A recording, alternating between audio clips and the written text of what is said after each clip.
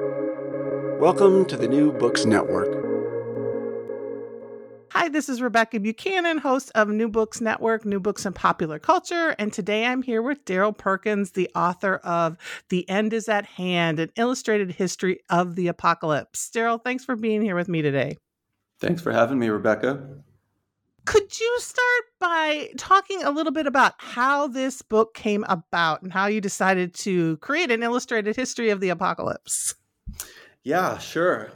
So apocalypse as a topic, I guess it's kind of been coming up a little bit lately.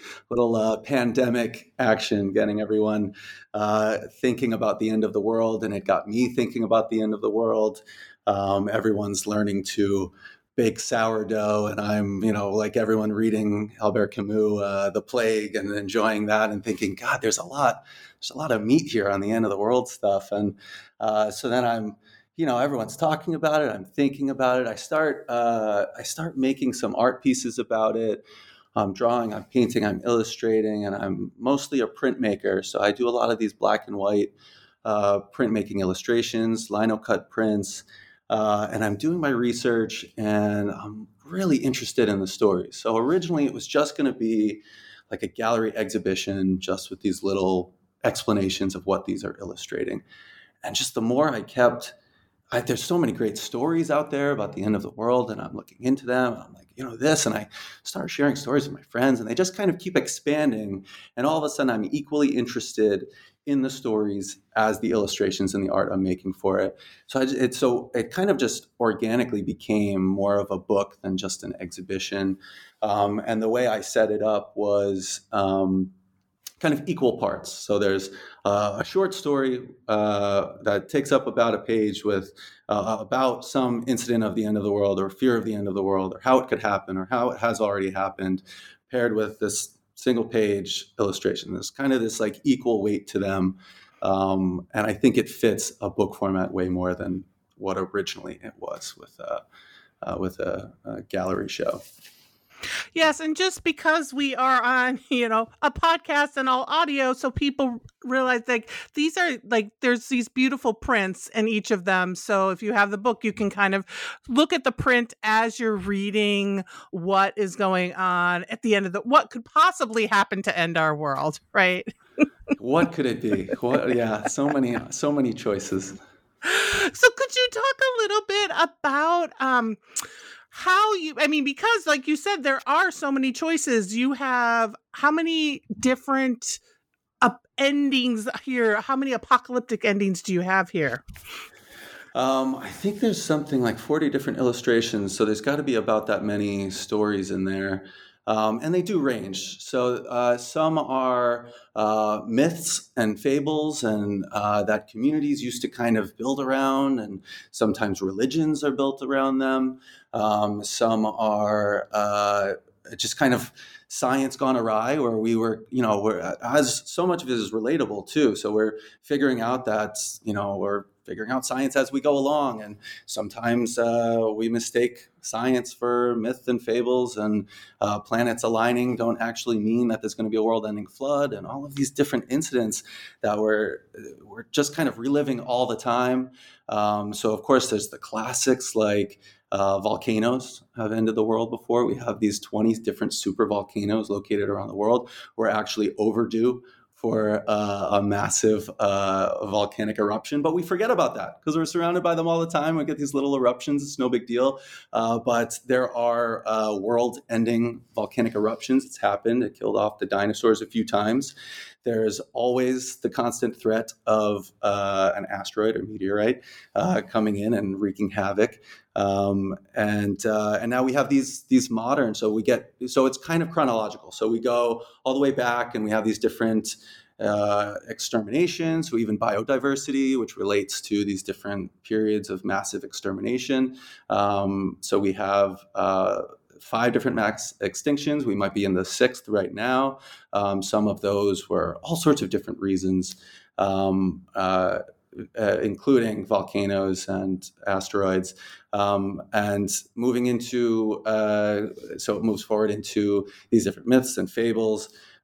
Things that we thought would happen, things that didn't happen, things that were way off, the different doomsday cults and everything that goes on with that. There's so many. It could have been its own book in itself.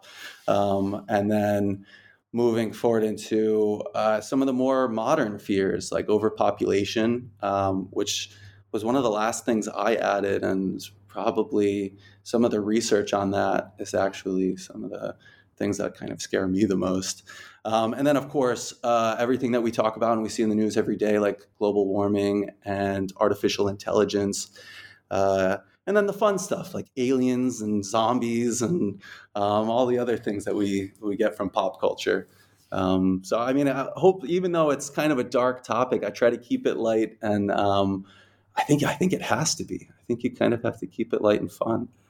Oh yes, I will agree with that. I think like you move from like some of these things that seem doom and gloom, but there's a bit of like humor in there. There's a bit of satire throughout to make it light and fun when it needs to be, right?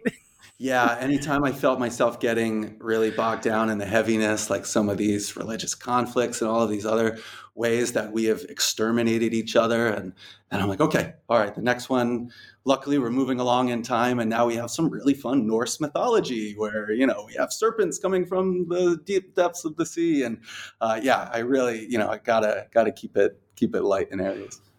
So, one of the things, and then maybe we can come back and talk about some particular ones, but one of the things I really loved about this was that we often see the end product of the art, and people look at art but don't think about the research that often goes into creating art. And so you have this book where you have these myths, and then you also include some of that research you've done, some of the things you've looked at, right? And so we can kind of see that process. So could you talk a little bit about how, like you talk, you created these pieces, you wrote about these pieces, how the research, how that all kind of came together? Like, did you are you like, I'm going to look at this myth for sure, or I want to look at this part of the apocalypse? Like, how did you pick and choose kind of what you looked at and then get to that research on it? Sure. Yeah, it was quite a path with that. Because at first I just found a couple of fun stories that kind of got my interest peaked. And then I was like, oh, I could do something fun with that.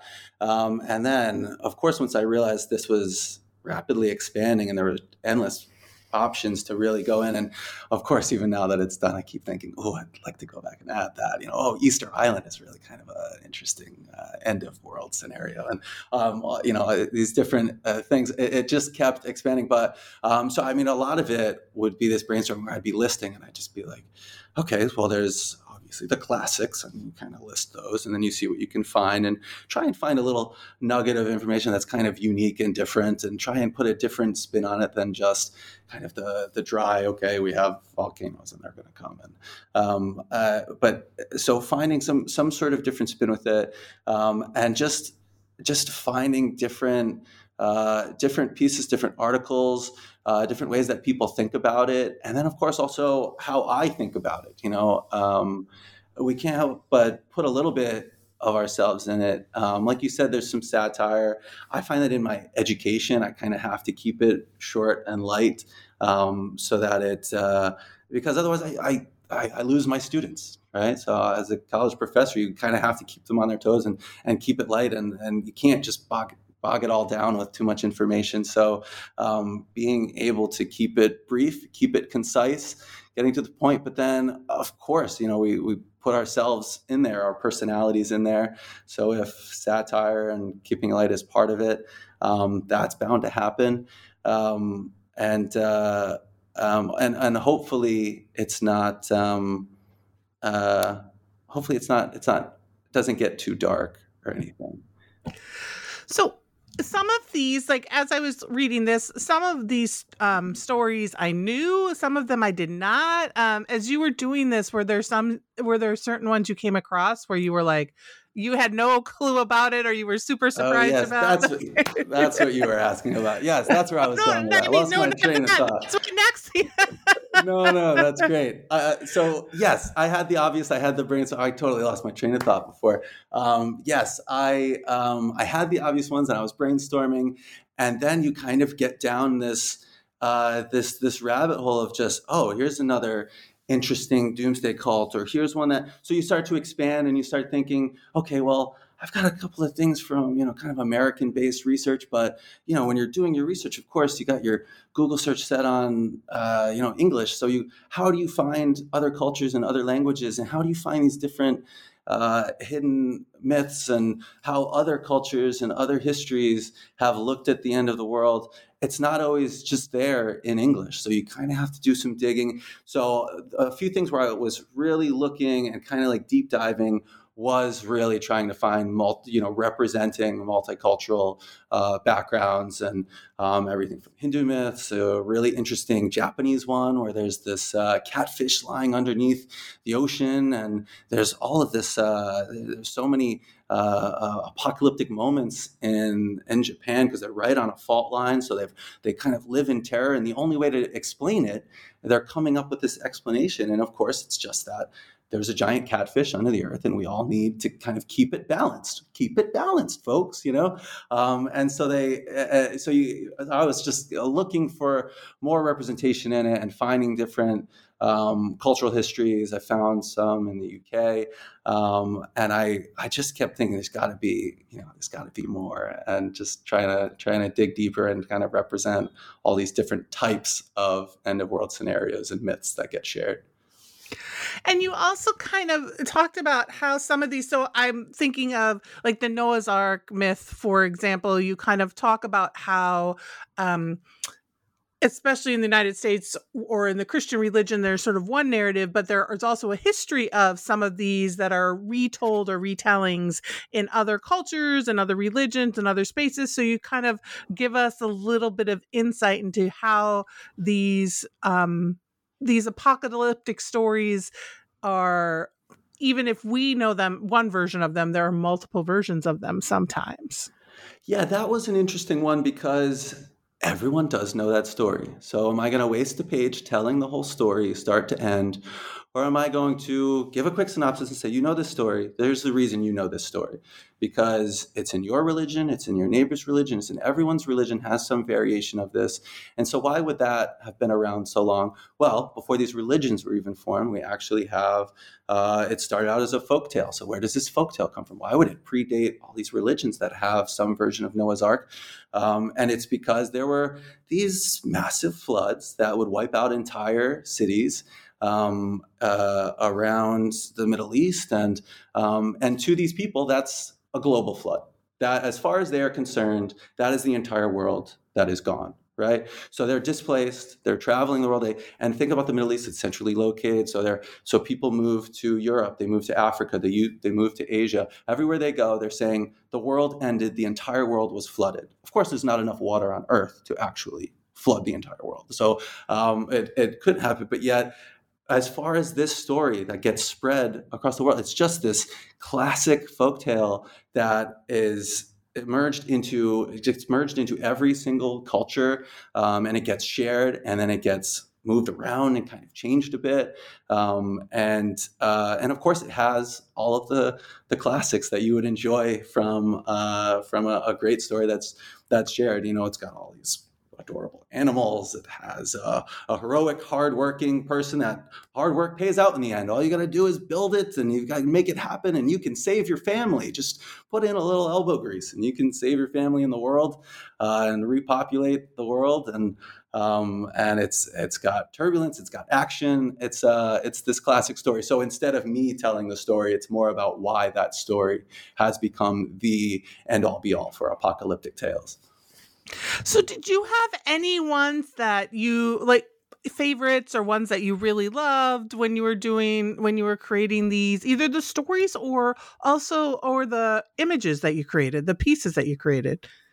Some of these little niche stories where you're just like, did this really happen? There was some stuff going on in Germany where people are just these massive, people are just assuming there's massive floods, and there are things going on in the UK where you realize it's telling about the people. And I think as I'm seeing it all kind of come together as this story of the history of the world and the history of people and their fears and insecurities all kind of coming together, there's that middle era where we're trying to figure it out. And there's so many people that are making scams off of it. And that's one of the ongoing themes in the book. It's just how many people they figure this is the perfect scam and people are going to be afraid and I can make something off of it. Or some people that genuinely felt like this is the end of the world. This is happening. I need to share this. Who wouldn't share it? If you really believe this and you're having visions and you're certain that this is what's going on and you're writing poems and you become a celebrity and people are fawning over you and you've got a lockbox full of secrets of how to save the world. And so some of those stories are my favorite. And the illustrations, the fun ones are really when there's something very unique to the story where I get to kind of have a little fun with it and put these little pieces into it, like like Joanna Southcott, who had the safety box from the UK. She was the woman of the apocalypse, and she fancied herself the one that could save everything. She became quite a celebrity there and was writing all these poems. So kind of turning. So I kind of reimagined her instead of depicting her as this woman who, she was thought she was pregnant and was going to bear the Messiah, and the world was going to start over again upon her birth and upon her giving birth, and was going to restart it. So instead of depicting her just as this 1600s writer, I got to have some fun and kind of turn her into what I think the woman of the apocalypse, as we picture her today, as this superhero that is flying around. And so I got to do some more illustrative prints than just kind of a portrait of the woman. Right. And, one of the things I thought was super fascinating was all the amount or the number maybe of people who were kind of like, this is going to happen. The flood's happening. This is happening. That is happening. Right. And then it's like, even though it doesn't happen at that time, I think there was one of the sort of cult leaders in Africa who was kind of doubled down on it. Right. It's like, okay, it didn't happen then, but it's still going to keep happening. Right. Yeah, it's amazing. So many of them, they're saying, this is going to happen. This is going to happen, believe me. And they get a lot of followers. Sometimes it goes to the newspapers. Sometimes it becomes a massive campaign. And a lot of times they end up forming a cult, like the guy, Enoch Migijima, if I'm pronouncing it correctly, in South Africa. He just like Jim Jones and just like so many of our, these cult leaders, they're saying, the world's coming to an end, and they do double down on it. They invest everything in it, and because that's how they get their followers to invest everything and sell all their goods and donate it to the commune. And these people do commit themselves, and then when it doesn't happen, sometimes they're just stranded in the wilderness, and sometimes they kind of go off the rails like Jim Jones, and they end up starting a commune somewhere else. And then there's the flood earlier in the book in early Germany. That was kind of an interesting story because this was a time, when we think about so much of this, even with the pandemic we're living through, right? We're thinking, well, science isn't perfect. We're figuring it out as we go along. And to see the progress we've made, and you're thinking, this guy is the smartest of his generation, and he was the head professor of mathematics and astronomy at this really prestigious university in Germany. And he has all the credibility, but they didn't know that astrology and astronomy were different things. So he's saying, no, I'm looking at the planets, and this is definitely a worldwide flood. It's got to be. It's a Pisces year. It's happening, and so everyone's just like, that's it. It's happening. And it made it. It spread across Europe, and people in London were literally heading for the hills and high grounds, and they were leaving the water level and trying to run for high ground because this flood was coming. And on that day, it had been a really dry year. So they were like, okay, this is today. And then, crazily enough, it starts to rain. So everyone's like, oh, this is it. It's really happening. It's really happening. So they all they're running for the river to try and get on any boat they can get to try and wage the floods. And havoc, chaos ensues, and a bunch of people get killed, and even the people that planned for this and got these giant boats, they end up getting their boats overtaken by people scrambling, and they get killed and stoned in the streets, and then of course the rain stops and there was no flood at all, and this guy who was the leading scientist ends up living his days in shame and ruins his name, and also changes the path for science, because that discredited astrology forever. And now to this day, it's kind of considered this joke or just kind of a game. And turns out people had a lasting impression when all these people died thinking a flood would happen, and it didn't happen. Which is super fascinating. I have to say, another thing I kind of loved is that reading your book and looking at it, it reminded me of some of these apocalyptic stories I kind of forgot about, right? Like Heaven's Gate, and like some of the elements of Heaven's Gate, right? Like I was like, oh, that's right. That was a big thing. Yeah, there was an SNL skit. Yeah, you go back and watch it. I'm like looking at it. I was like, oh, I kind of remember, it was late 90s. There were all these, the millennium, just everybody, they had all these different things going on. There's a section, of course, Y2K, which is kind of a little more quaint in hindsight, but then also these cult leaders, including Heaven's Gate from the 90s, which are really interesting story.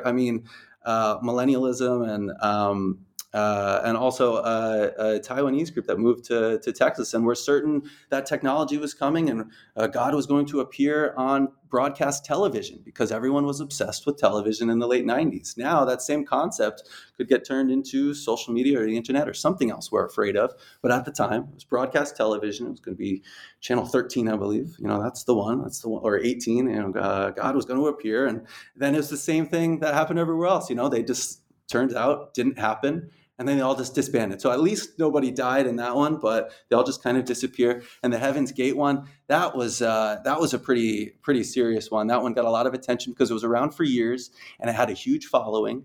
And that one was more about this combination of aliens coming to Earth, but also aliens taking you to heaven.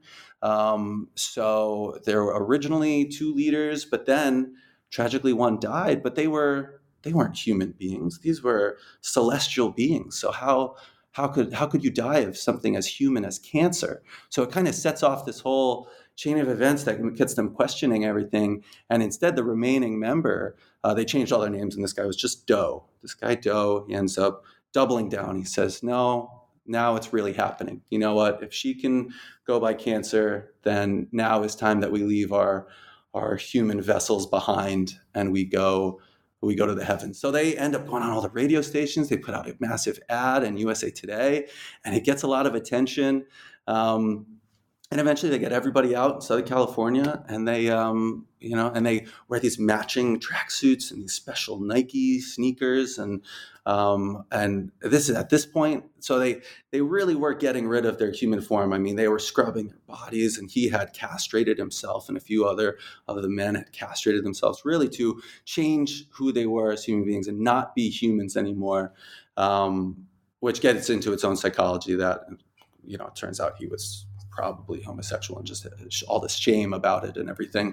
But as far as he was concerned, they were going to go to heaven. And so they poison this applesauce, and they eat it all. And I believe it was 36 different members of this cult ended up dying tragically, thinking they were, going to go up to heaven with the aliens and get zapped up by a UFO. And and then it becomes this huge pop culture story. Like I said, they had the SNL skit, and it's in all the news, and it becomes kind of a laughing stock. And strangely, Nike comes out with these special edition these Nike sneakers to honor the Heaven's Gate away team as they don themselves, which are worth thousands of dollars now, but probably something that I think in today's age they wouldn't commemorate. I don't know. Maybe they would. Yeah, and I do love the piece, the illustration that you've done with this, with the Nikes like hanging, like they're hanging on a line. With angel wings, they're going to heaven, and the UFO is coming for them. Yeah, and And you also like, and I also appreciate like you brought up QAnon, right? Like you were like, there's also these other we've got these sort of stories that we can look back on, like Heaven's Gate is what 25 years old now, right? We can look back on some of these, but there are other things that are happening like right now that we should be aware of or be thinking about, like you said, overpopulation, and different things that are still going on in 2022. Yeah, I always wanted to relate all of these old stories to today, right? So, I mean, we can have a laugh about the people that astrology, and they thought there was going to be a flood, and they're scrambling, and all of these different, we thought this writer in London, she was having visions, and she was giving birth to Messiah, and it's all kind of laughable, and even the cults, which are pretty deranged, but they go all the way from the 1500s to today. It ends with today, where I have this list of, okay, we've had a bit of a laugh about it, but hopefully not at anyone's expense, because there's also stuff that's going on today that's really dangerous. And all of these fears, from volcanoes to asteroids, it wipes out everyone else, but we are not immune to it. And I also don't, but I don't want it to be like I'm mocking any of these old things, but like I said, I'm trying to keep it light, but also, realizing that all of this stuff is going on today, almost all of it. And there's always somewhere out there, there's the QAnon, and there are writers that, fear the government, and why would we fear the government? So we have to, they're going to bring a capitalist war upon the people, and we're all going to get wiped out, and nuclear apocalypse becomes a massive thing, and everyone becomes afraid of that. A lot of it can become generational, right? So we're even seeing like this cycle of people that, if you were born in the Cold War, it might make you have a little more grit and determination, and you can be stronger. The fact that you were living in this time of immense fear of outsiders and neighbors, or it could make you incredibly paranoid of the government and of bombs and of what the government tells you. And we have historical reasons for these things. So I never want it to be preachy, where I'm telling anyone what to think, because so much of it is, we're living through it all the time. And there are reasons for everyone to think all of these things, and to be so easily what we see as duped now historically. And then we get to today, and so I spend so much of this book kind of saying, oh, isn't this funny? They thought the world was going to end here, or they thought it was going to happen here. And then who would I be to then say, but we get to global warming, and let's take this seriously, when, hey, we just went over that we were afraid of all of these other things. So am I now saying, no, this one's the real one. This one's the real one. So what do I say then? Because it is a legitimate concern. We have all the science that says it's a legitimate concern, but I also don't want to be the one that's, now shouting from the rooftops, after I was just mocking these people for shouting from the rooftops too much, right? So I do just want it to be a presentation of it, without telling anyone what to think, and just kind of documenting these different end of the world scenarios. And but yes, I do believe in global warming and all of that. Yeah. No, but I think that's where some of that satire comes in, and right in that way of looking at like, how do we frame this and think about these? They're legit concerns, but like framing it in a way that is representative of all the other legitimate concerns that have come before.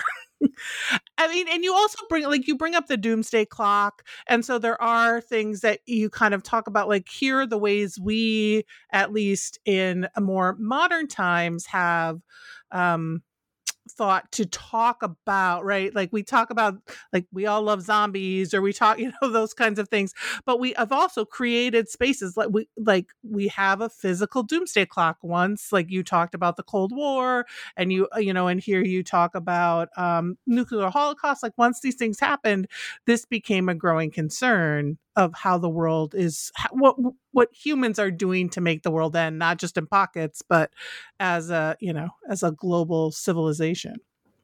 Yeah, there was so much of it is a reaction. So many of these stories come from a reaction to these fears, right? So in the wake of, we get chemical warfare in World War I, and all of a sudden all these writers and existentialists are starting to question everything because it's just immense, senseless death. And we never understood death to be so pointless. And there's just so much death of it. So a lot of it comes out of that. And then we get to World War II and it happens again. And now we've got nuclear Holocaust to worry about, and how could that happen, and can we do this to ourselves? Are we the ones that are going to end our own world? Is this all so senseless? And then hopefully to turn it around a bit with the lightness is because once there is a bit of doom and gloom with the once we develop nuclear warfare, but then responsibility comes into place, right? So I have a story about the doomsday clock, which is actually pretty interesting. People have different reactions to it in terms of how people feel, if it's really valuable or if it's just a bunch of intellectual elites standing around saying, I think we should stop doing this. Well, okay, what's your plan? But it is really interesting what they do, because it was started by the people that are responsible for Project Manhattan, and they're saying, we're making this stuff, and science is creating this stuff, but what do we do for responsibility? And so this clock was okay in terms of how humans can potentially end their own world. With this 60 minutes to 1 hour to midnight being the end of the world, and then and it changes back and forth, right? It gets closer and closer, and then in the 90s we get some peace treaties amongst these superpowers with all of these nuclear warfare, and all of a sudden it seems like, okay, we're making some progress, and they move it back a little bit. And now with this combination of what they deem and what they list, so what they do is every year they get these people from different areas, different fields. They come together, everything from nuclear science to writing and social media and the internet and technology. And they say, okay, well, we have so misinformation is now leading one of the things that their fears about the end of the world, along with the old standbys, plague and nuclear holocaust. And so now we're actually at the closest to midnight it's ever been. I think it's something like 17 seconds or something. I forget. I haven't looked at that one in a while. But yeah, that one was pretty concerning. But also, that was the reason I wrote the book, was that, with there's all this talk of we are closer than ever. We have more concerns than ever. Oh, yeah, right. And it's interesting because some of these, some, especially the ones in the past, some of them are like isolated. Here's this small group of people who believe this, but as we get closer to, or this has to do with religion or mythology or the Mayan calendar, whatever it might be. But as we get to today, many of these are really global in nature, right? Yeah. Is there anything that so you finish, you get all these, you put it together, like you said, there's many, many different scenarios for how the world ends. Is there anything that you were like, after you completed this, you were like, I wish I would have included this one, or you came across other sort of stories or narratives of how the world might end that you were like, wanted to add? Always. I would assume it happens to everybody, but as soon as I get it in, I'm still thinking. Literally the other day, I was just like, oh, you know what? I should have included that. I should have done something like that. But a while back, I still have this list of these few things that I was going to add, and either it didn't come together, or it didn't fit in the right place. But there was one that really stuck with me is thinking about just in a vacuum, thinking about this scenario that happens on Easter Island as an example of how we destroy our own habitats, right? So an island is the perfect test case for how we deal with our world, right? So when settlers arrive, so I didn't do I had some of the research. So I'm not going to remember all the dates and everything, but there's this whole sweeping tale of when settlers arrive, and they're not really near anything else. So they're saying, okay, well, let's start using up some resources, and we've got plentiful trees, we've got this and that, and these are our resources. And then just using absolutely everything up. And it was a bustling civilization where sailors would stop for a while. And of course, they have the Easter Island sculptures and everything there, which was going to be, my illustration was going to use something with those beautiful Easter Island sculptures that they have everywhere there. But it's one of the saddest tales of what we can do to our own spaces. They end up using up all the resources and nobody can live there anymore. There's absolutely nothing left. And they left it all. And so I was going to try, that was the one that I was really bugging me, that I couldn't quite figure out how to fit that in. And if I had something else, I would probably add that one and somehow relate it to this larger scale of what we're doing in the world. I mean, because it really is a test case for, what we're doing. Just similar to, also was kind of similar to, I open with extinction. So I talk about mass extinctions, which go into volcanoes and asteroids and the 5 mass extinctions in history. But when we think about extinction, the dodo bird has kind of become the symbol of that because, sailors go to Mauritius and they have these plentiful, big, meaty fowl that they don't have to chase down. They just walk up to them and grab them and cook them up. And if you're hungry, you could feast on them. And they're perfect. They have no predators, so they're just big and full and ready to eat. And so it became this reputable spot. Go there, stop there while you're sailing around and eat them all up. And then they just go, oh, it's getting harder to find them. And then all of a sudden they're just gone. Because we didn't know. We didn't know about extinction. We didn't know that they could literally just be gone forever. Surely they must be around somewhere.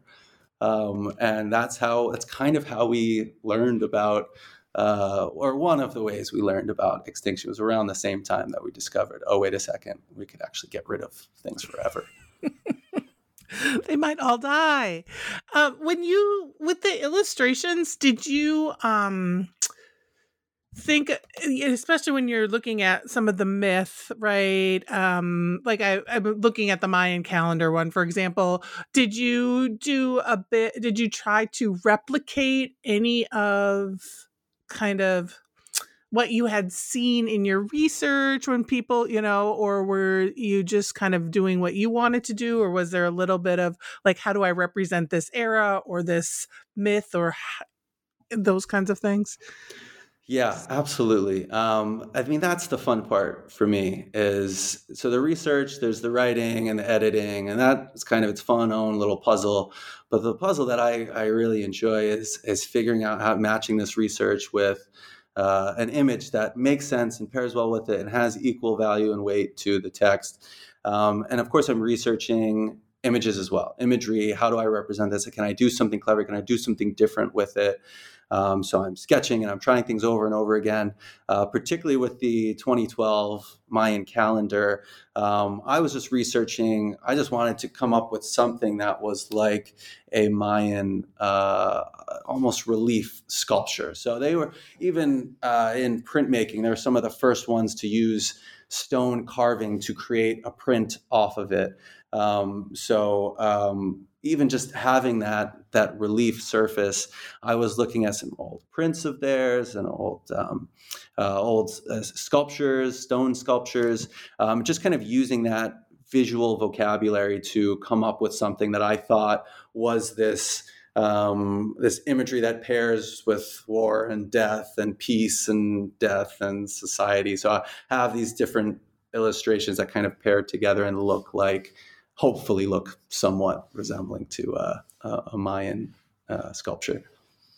Yeah, I will just have to say, because it is, right, it's as much about the images as it is about the text, right? So, I mean, I love the chemical warfare image you have with like the scientists standing above everyone, kind of with the what is it? With the little eye drop, droplet. The eye drop, yeah. Dropping these chemical flumes that are billowing over these soldiers as they have gas masks and they're all dying. And just massive death. Yeah, so using scale and having I have the scientists dropping that. Right. And then I'm trying to think of some, are there other images that, like, I did love the Ragnarok where Thor is just like tiny.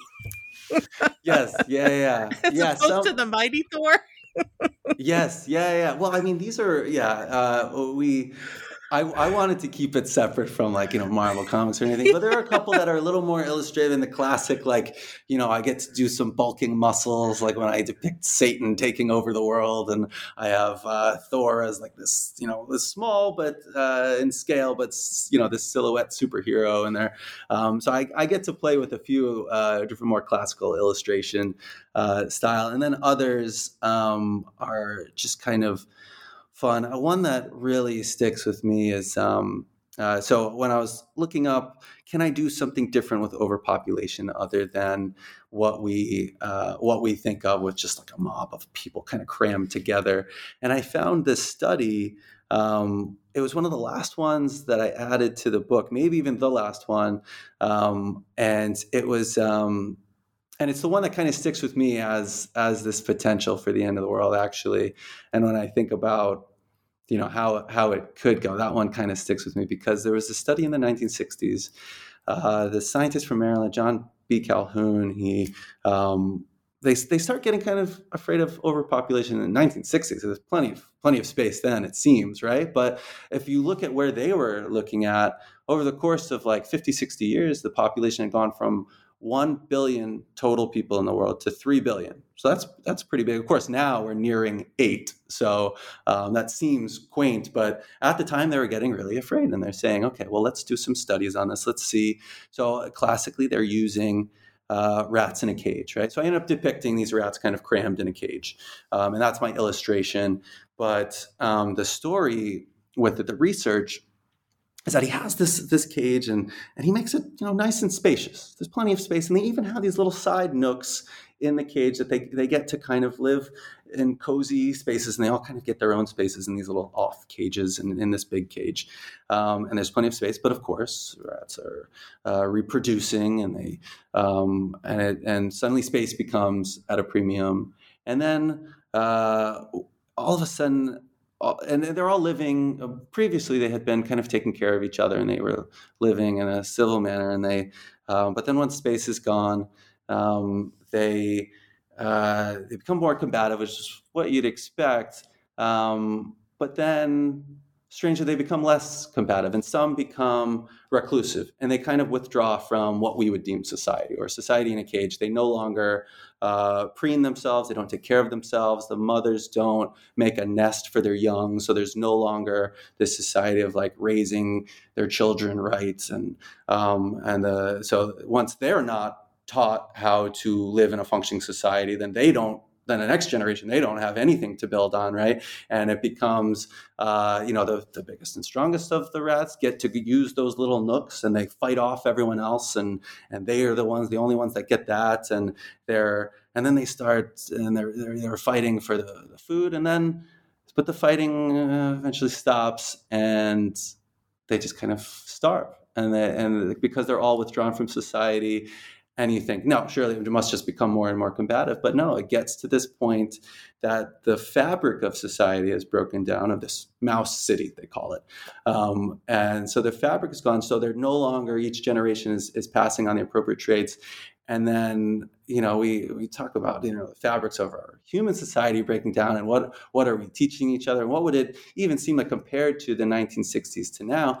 So he comes out with this study, and the reaction is this doomsday, right? It's oh my God, our fabric's breaking apart. There's too many people. Overpopulation is going to destroy the world. And he's saying, and he spent the rest of his career saying, well, the purpose of this study isn't that the world is going to end to overpopulation. It is that this is the start of a study to figure out how we can deal with having a system in place to deal with the stresses of a growing population, because there is a growing population.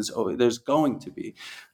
So he was less doom and gloom about it. He was saying, let's deal with the stresses. Let's have an infrastructure in place to make sure that we don't have these mice kind of withdrawing from their society and everything. But it's also, now every time I see something chaotic, or all these stories of people arguing on planes and just acting like wild animals, and like, who raised you? What are you doing? Every time I see this, I just keep thinking, John B. Calhoun, what would he be thinking of all this? The fabric of society falling apart.